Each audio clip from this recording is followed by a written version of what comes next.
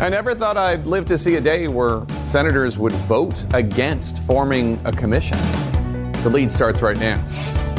Even the mother of a Capitol Hill police officer who died after the January 6th insurrection has been unable to change the hearts and minds of Republican senators after they got calls from Mitch McConnell telling them to bend to Trump's will. Plus, the Republican divide on further display. Two of Trump's most loyal acolytes are joining forces on stage tonight as former Republican House Speaker Paul Ryan heads to the Reagan Library and prepares to tell his party it's time to cut and run from Trump. And missed signals? We're just learning the killer has previously been questioned by federal law enforcement about his hatred of the workplace in San Jose. So what, if anything, was done about it? Welcome to the lead. I'm Jake Tapper. We start today with our politics lead, and at any moment, a key Senate vote is all but guaranteed to fail, ending any hopes of a bipartisan commission to investigate the Capitol insurrection to make sure such a dark day does not repeat itself. CNN has learned that Senate Republicans are very confident they will defeat the vote today, despite many of those very same senators calling for this exact type of investigation in the days and weeks after the deadly riot. Since then, of course, Republicans have largely changed their tune in fear of angering Trump, whose support they feel they need to recapture control of the House and Senate. They are in voting against the creation of the commission, breaking with decades of precedent and refusing to support a bipartisan investigation into a very serious national security threat. National security experts, after all, warn that January 6th may not be a one-off, that the Trumpian undertow pulling Republican officials towards refusing to respect the democratic process is tragically strong. Nonetheless, sources say Senate Minority Leader Mitch McConnell has been calling and lobbying his Republican colleagues, asking them to do him a, quote, personal favor and vote no on this bill, against a bipartisan commission, against a bill negotiated by Democrats and Republicans, against a commission to be run by Democrats and Republicans to figure out what went wrong. Cautioned Republican Senator Mitt Romney, who we're told will vote for the formation of the commission, quote, I think the perception is on the part of the public that the January 6th commission just trying to get to the truth of what happened and that Republicans would be seen as not wanting to let the truth come out, unquote. CNN's Ryan Noble starts our coverage today from Capitol Hill. USA! After weeks of confrontation and finger-pointing, it is time for senators to make a final decision on the fate of the January 6th commission. And despite the concessions, pleas, and bipartisan support, the measure never had a chance. Senate Minority Leader Mitch McConnell, who announced his opposition to the bill shortly after it passed the House, lobbying his colleagues right up to the vote that the process was too political. I think the basic goal of our Democratic friends is to keep relitigating in public what happened back on January 6th rather than getting to a quick solution through arrests of those who did it and security adjustments to make sure it never happens again. Even though Democrats gave Republicans everything they wanted, including an even split of Republicans and Democratic appointees, giving both parties equal subpoena power and requiring their work to be complete before the end of the year. The truth of the matter seems to be that Senate Republicans oppose the commission because they fear that it might upset Donald Trump and their party's midterm messaging. The GOP position so entrenched that even a plea from the mother of a fallen officer who was on the front lines of the insurrection was not enough to change their minds. What are you hoping will be on their minds when they vote on this commission? The country. This is supposed to uphold the Constitution, and right now I don't think they're doing it. One Republican, Maine's Susan Collins, who met with the officer's family, made a last-ditch effort to make tweaks to the bill, hoping to convince her colleagues to vote yes. We owe it to the brave men and women who defended our lives that day, and in some cases did so at the cost of their lives. And that's why I feel so strongly about that. But it is not just Republicans unwilling to budge to make this commission happen. Democrats have the option of blowing up the filibuster to pass the bill with a simple majority. But West Virginia Senator Joe Manchin, who is pleading with Republicans to vote yes, still believes ending the filibuster could lead to long-term problems. I'm not ready to destroy our government. I'm not ready to destroy our government, no. All this against the backdrop of a federal judge warning in a decision this week that former President Trump continuing to peddle the big lie about the 2020 election results could inspire more violence from his supporters. And President Biden was asked about the status of the 1-6 commission after his event in Cleveland today, and he said, quote, "I can't imagine anyone voting against establishing a commission on the greatest assault since the Civil War on the Capitol." But later today, it looks as though there will not be enough Republican votes to move this bill forward, Jake, effectively killing it. Remarkable. Ryan Nobles on Capitol Hill, thanks so much. Let's bring in CNN's Jamie Gangel, who has new reporting on Minority Leader Mitch McConnell's backroom lobbying. Jamie, you cover the Republicans on the Hill all the time. How unusual is this impassioned effort by Mitch McConnell? I don't think it's unusual for a leader to whip, to try to get votes. I think what was unusual is the last 24 hours. It was not a surprise that Mitch McConnell wanted this to go away. But 24 hours ago, I'm told by two Republican sources, he got nervous. And so he went to senators, Republicans, that I think he thought might be wavering, and he asked them for something you don't normally hear. He asked them for, quote, a personal favor to vote against the commission. This despite the fact that Senator Susan Collins had come up with a compromise to tweak the legislation, which supposedly would satisfy all his concerns. He does not want this commission, no matter what you give him. Because I think at the end of the day, whether he's right or whether he's wrong, he cares, much like Kevin McCarthy, about one thing, and that is taking back control of the Senate. And he believes that this commission apparently would make Republicans look bad instead of maybe just making Donald Trump and his followers look bad. And so he thinks it will hurt them in taking back the Senate and making him majority leader again. And John King reported earlier that they think it's because that McConnell thinks that it would hurt him, his ability to take back the Senate, because it would so anger Donald Trump that Donald Trump would then do everything he could to hurt Republicans. Is that the actual computation here? Look, we've seen this with Kevin McCarthy. After January 6th, both Kevin McCarthy and Mitch McConnell came out, made public statements, blamed Donald Trump, said he was responsible, and then they go running back again. I mean, they think that they're going to satisfy him. He's insatiable. You can't satisfy Donald Trump. It hasn't worked thus far. All right, Jamie Gangel, thanks so much. Sure. Let's talk about this with a senator, a Democratic senator, Alex Padilla of California specifically. Senator, thanks so much for joining us. The vote seems pretty much guaranteed to fail at this point. Democrats do not have 10 Republican allies who are going to vote to create this commission. So I guess the question is, what comes next? Should Speaker Pelosi launch a select committee that is run by Democrats instead of a more bipartisan effort?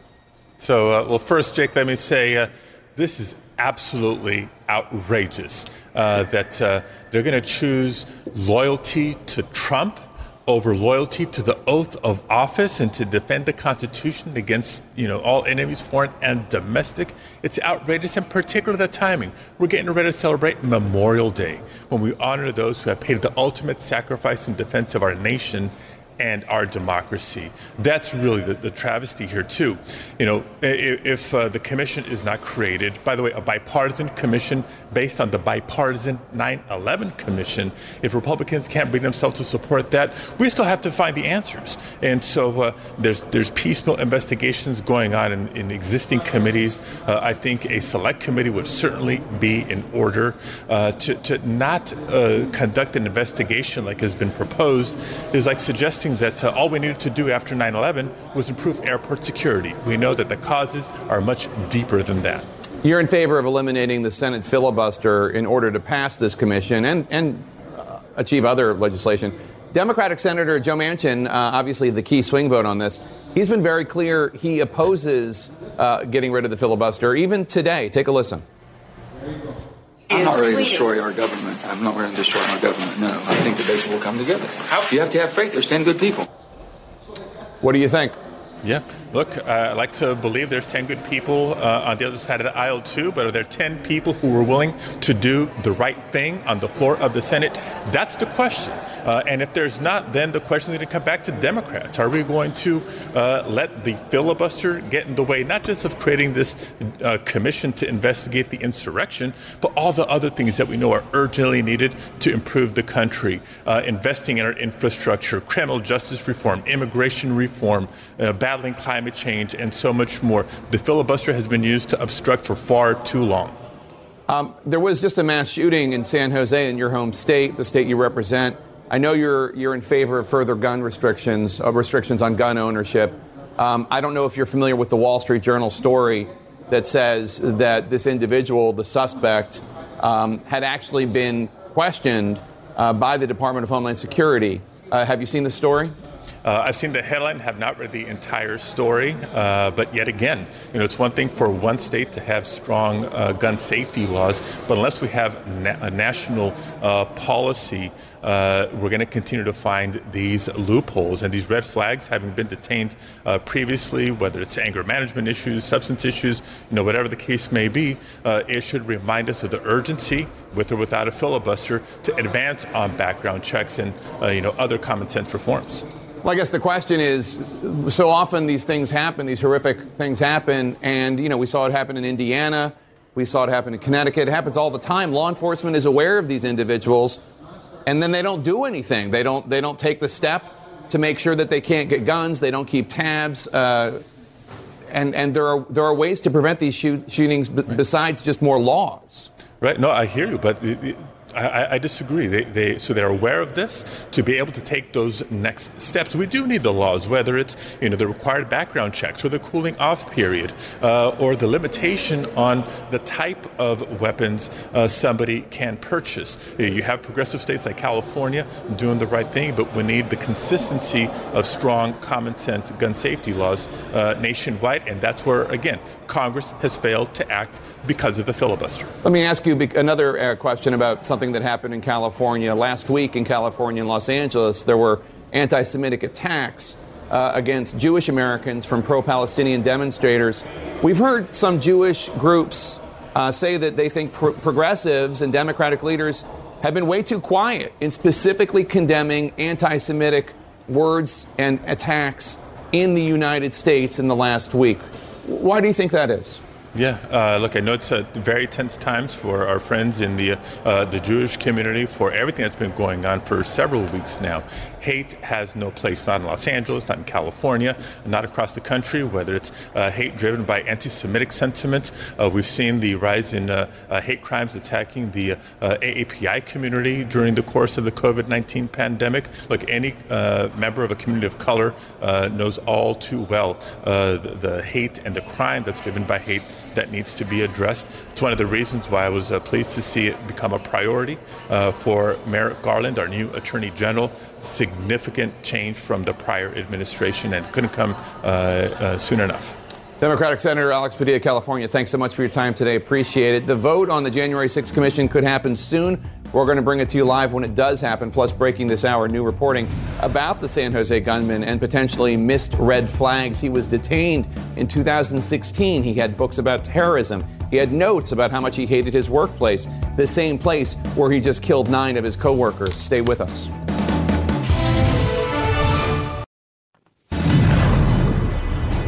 In our national lead, 9 families in California are mourning the losses of their loved ones after a transit worker opened fire at their workplace yesterday. Mothers and fathers, brothers and sisters, just the latest victims of gun violence in America.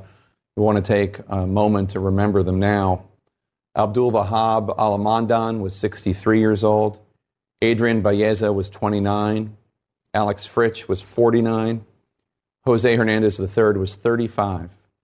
Lars Lane, 63. Michael Rudametkin was 40. Paul Meija was 42. Timothy Romo was 49. Tapjeep Singh was 36. Also breaking this afternoon, the Wall Street Journal reporting that federal law enforcement officials knew that the shooter hated his workplace, because in 2016, 5 years ago, the shooter was detained by Customs and Border Patrol after a trip to the Philippines. And the shooter at that time had books with him about terrorism and a memo book filled with notes about, quote, how he hates the VTA, unquote. The VTA is the Valley Transportation Authority. That's where the shooting happened. CNN's Dan Simon joins us live now. Dan, what else do we know about this new reporting? Well, hi, Jake. What we know is that apparently he had a documented history about his hate towards the VTA, which, of course, is where he worked. According to the Wall Street Journal, the Department of Homeland Security circulated a memo after Wednesday's shooting that talked about this trip in 2016 when he went to the Philippines, and when he returned to the U.S., he was detained by U.S. Customs officers, and those officers discovered books in his possession about terrorism, about fear, about manifestos, and he also had a black memo book that talked about his hate towards the VTA. Those officers asked him if he had a problem with anybody at work, and his answer was no. Now, we reached out to DHS about this. At this point, they're not commenting. In the meantime, Jake, investigators are still processing both scenes here as well as at his house. Whatever your emotions, the pain, sorrow, anger, love, questions, these are all normal.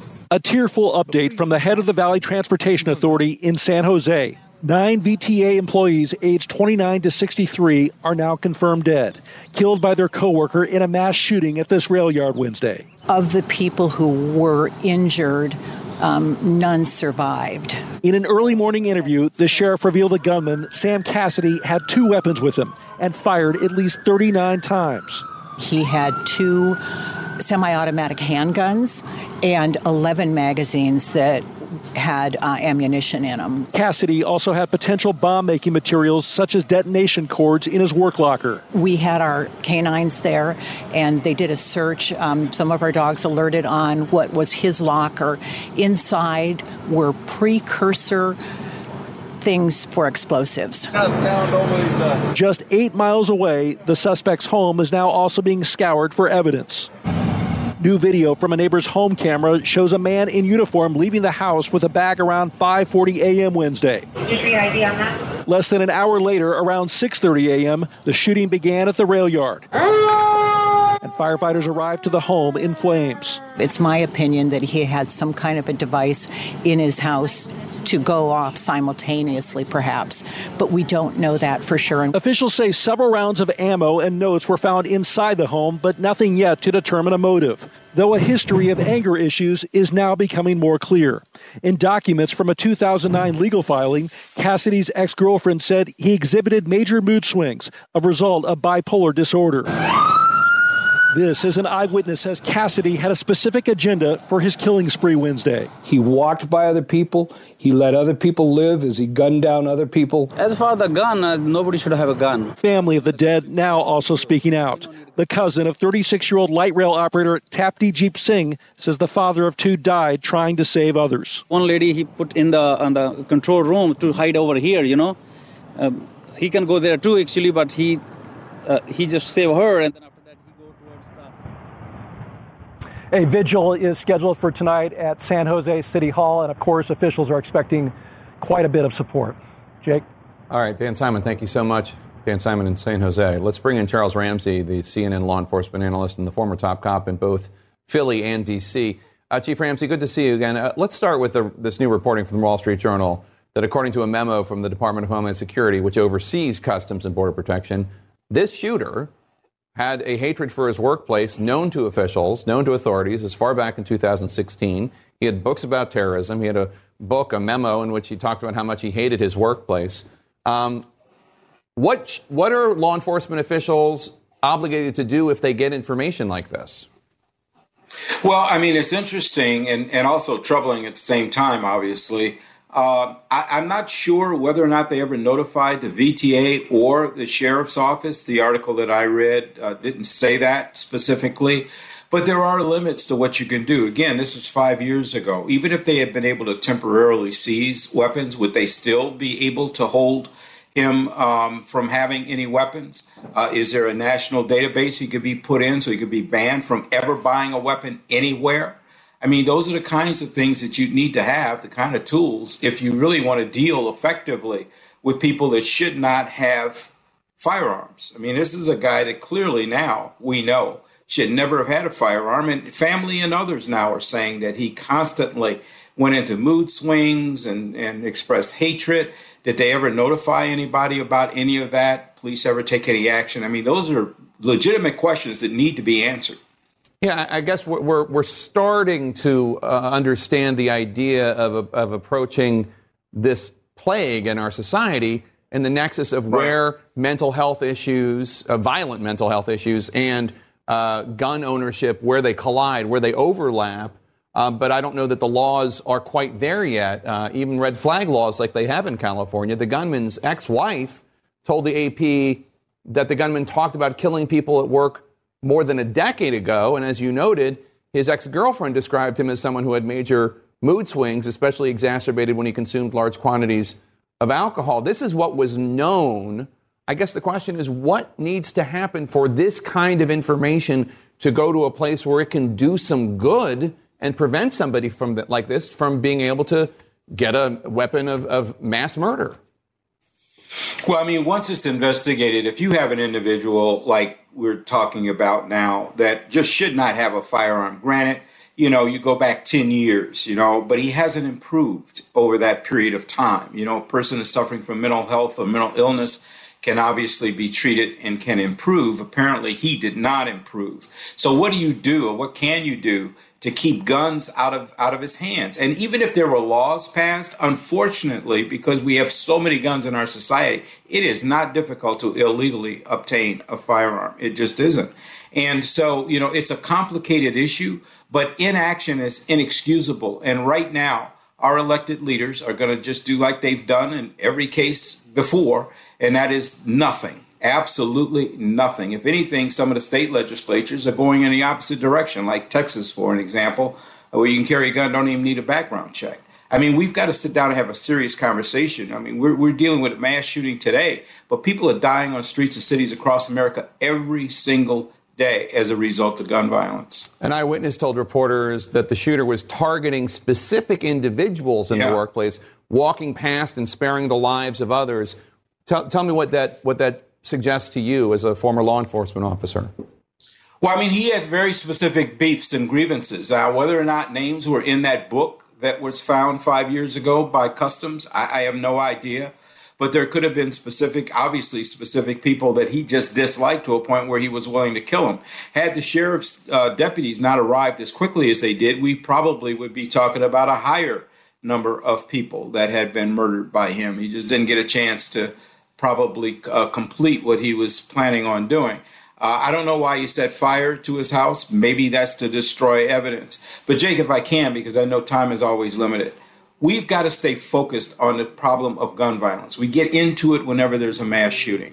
But, CNN, for an example, just like you keep a running total of the number of people dying from COVID every day, why not keep a running total of the number of people dying from gun violence? I mean, this pressure has to be placed on our elected officials because these guys are not going to do anything. If they didn't do anything after Sandy Hook, they're not going to do anything after this one. But one right after the other, what is it, 17 in a week's time or something? I mean, this is crazy, absolutely crazy. And unless we put pressure on them, nothing's going to happen. All right. Former Police Chief Charles Ramsey, thank you so much for your time, as always. Interesting idea about the ticker. Coming up, it seems that they're never going to give him up. They're never going to let him down. Can the former Speaker of the House, Paul Ryan, convince House Republicans to part ways with Donald Trump? Stay with us.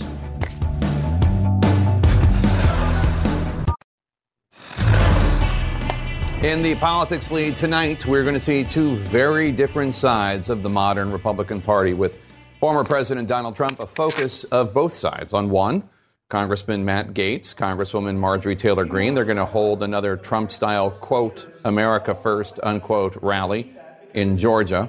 Then in California, former House Speaker Paul Ryan will obliquely criticize his party's Trump obsession in a speech at the Ronald Reagan Presidential Library in Simi Valley, according to speech excerpts CNN obtained. Ryan will say, quote, if the conservative cause depends on the populist appeal of one personality or on second-rate imitations, then we're not going anywhere, unquote. Let's bring in the panel. Mary Catherine, Will Paul Ryan's words have any impact on his former House Republican colleagues, you think? Look, I wish they would. I wish so much. I'm certainly in that wing of the party, such that it is. But look, do I think he's perhaps too much of an avatar of establishment republicanism to reach people whose minds need to be changed about this? He's exactly right about the criticism. I respect what he's doing because this is a tribute to a kind of conservatism that I think, unfortunately, has been rejected by many Republican voters. Do I think it has a chance to reemerge in some way? Maybe, with a different leader at some point. But you do have to sort of move past this. But what he's also doing, which will earn him no plaudits from the left, even though he's speaking out about this problem, is that he is not doing it.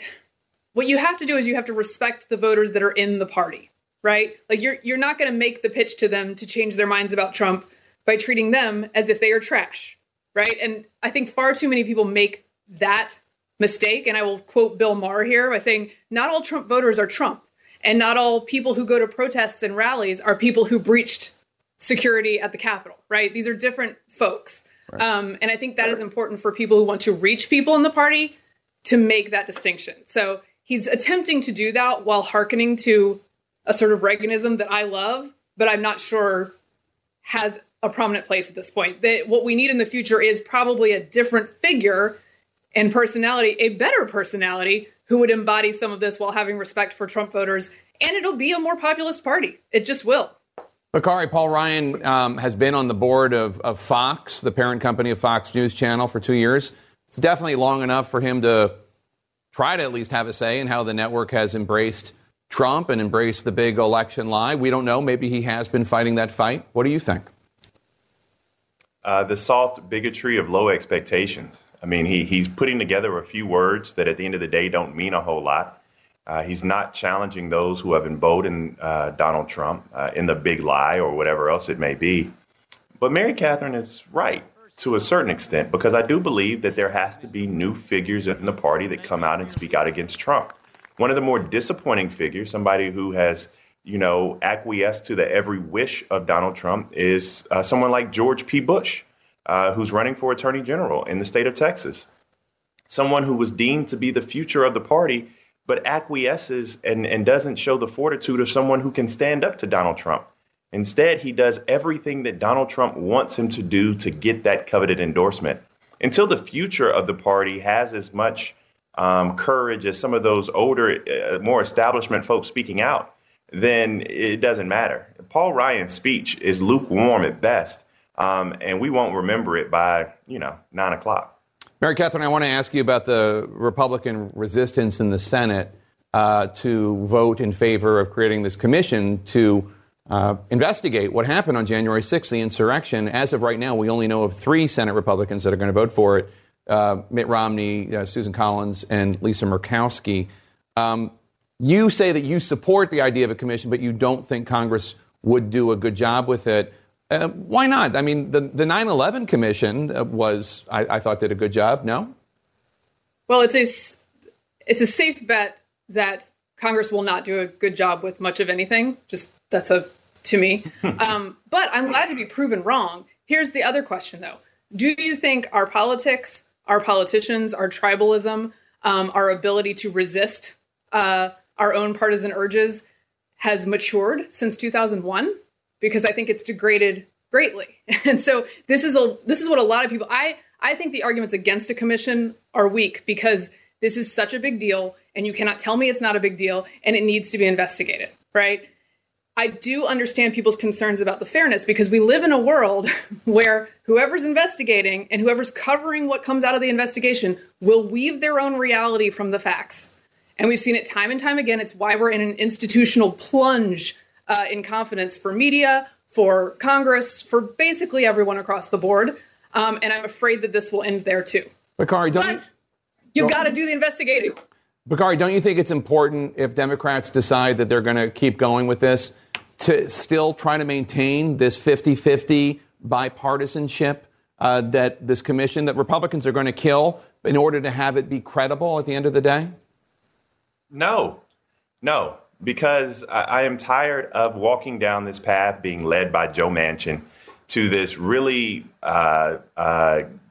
false sense of bipartisanship. The American public wants us to do this. The American public, those individuals who are not sitting in the United States Senate, who are not sitting in the United States Congress, who go out and drink at the Democratic Club and the Republican National Committee Club and all of these other things, who walk around this bubble, everyone else wants us to do this. This is a very popular commission. This is something that people want to be done outside of Washington, D.C. And so I don't care if it's 3 or 33 who are supporting this in the United States Senate. This is something that has to be done. It's amazing now the ethics that the Republican Party has when Hillary Clinton had to testify for 11 hours and what we now know was nothing more than a political commission in itself. And so let's actually do some real work here. Bakari Sellers, Mary Catherine Ham, thanks to both of you. Good to see you. Hopefully next time in person. How does $1 million sound? Or what about a vacation? Or what about Super Bowl tickets? What it takes to convince people to get vaccinated. Stay with us.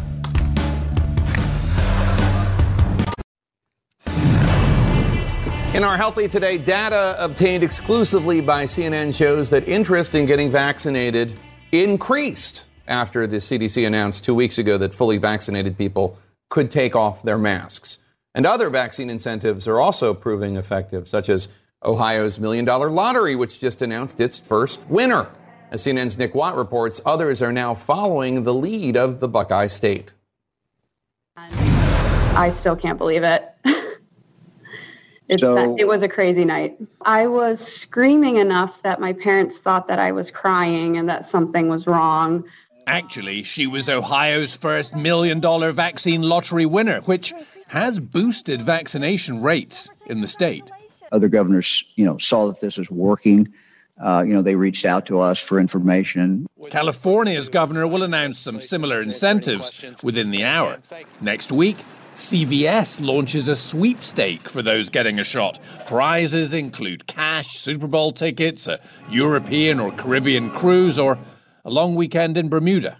New York City will send vaccine buses to the beach this holiday weekend. Go, get vaccinated, hit the beach. Real simple. Walmart now planning vaccination sites actually inside schools. And remember when the CDC dropped this great news a couple of weeks ago? Anyone who is fully vaccinated can participate in indoor and outdoor activities, large or small, without wearing a mask or physical distancing.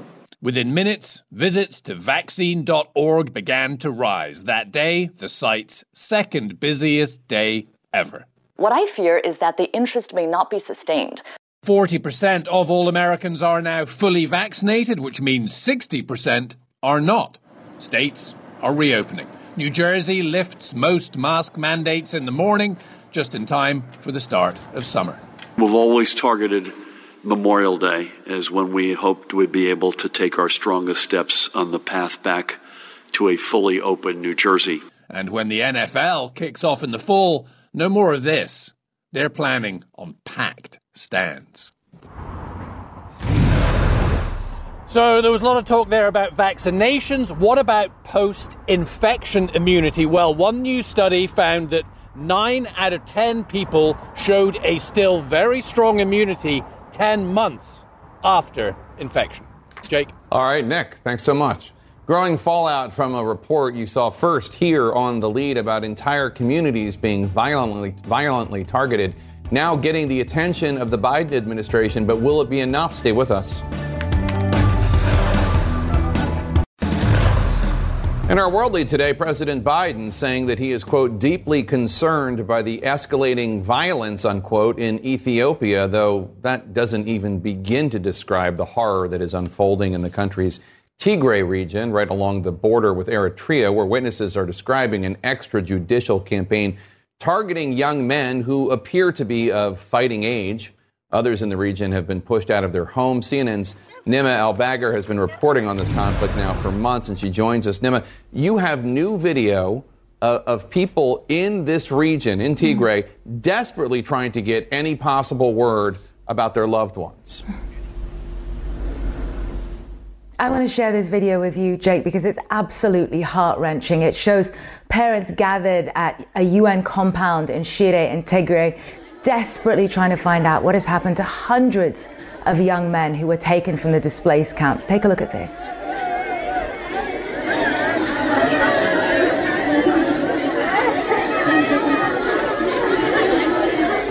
situation in Shire is so incredibly tense that video actually had to be filmed for us secretly and was sent at huge personal risk.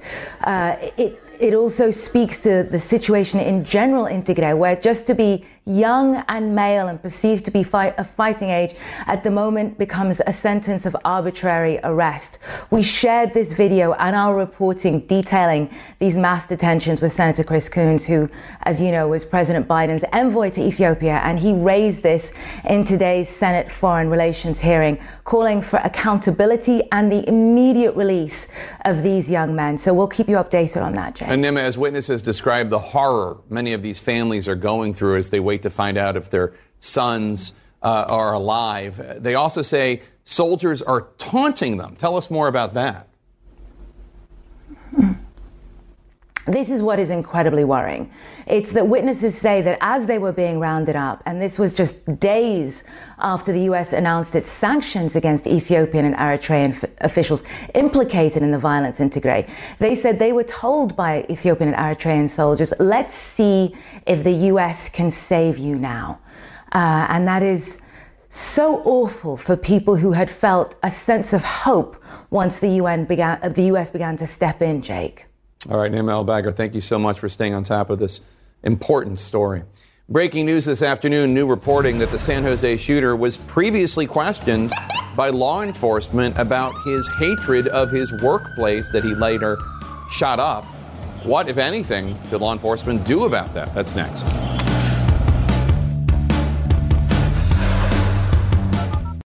Quality sleep is essential, and that's why the Sleep Number Smart Bed is designed for your ever-evolving sleep needs. So you can choose what's right for you whenever you like. Need a bed that's firmer or softer on either side? Helps you sleep at a comfortable temperature. Quiets their snores. Sleep Number does that. Sleep better together. J.D. Power ranks Sleep Number #1 in customer satisfaction with mattresses purchased in-store. And now, save 50% on Sleep Number limited edition smart beds for a limited time. For J.D. Power 2023 award information, visit jdpower.com/awards. Only at Sleep Number stores or sleepnumber.com. Now streaming exclusively on Max, a new CNN flash doc about the album that has Nashville talking, Call Me Country. Beyoncé and Nashville's Renaissance. Watch it at max.com/callmecountry. Max subscription required.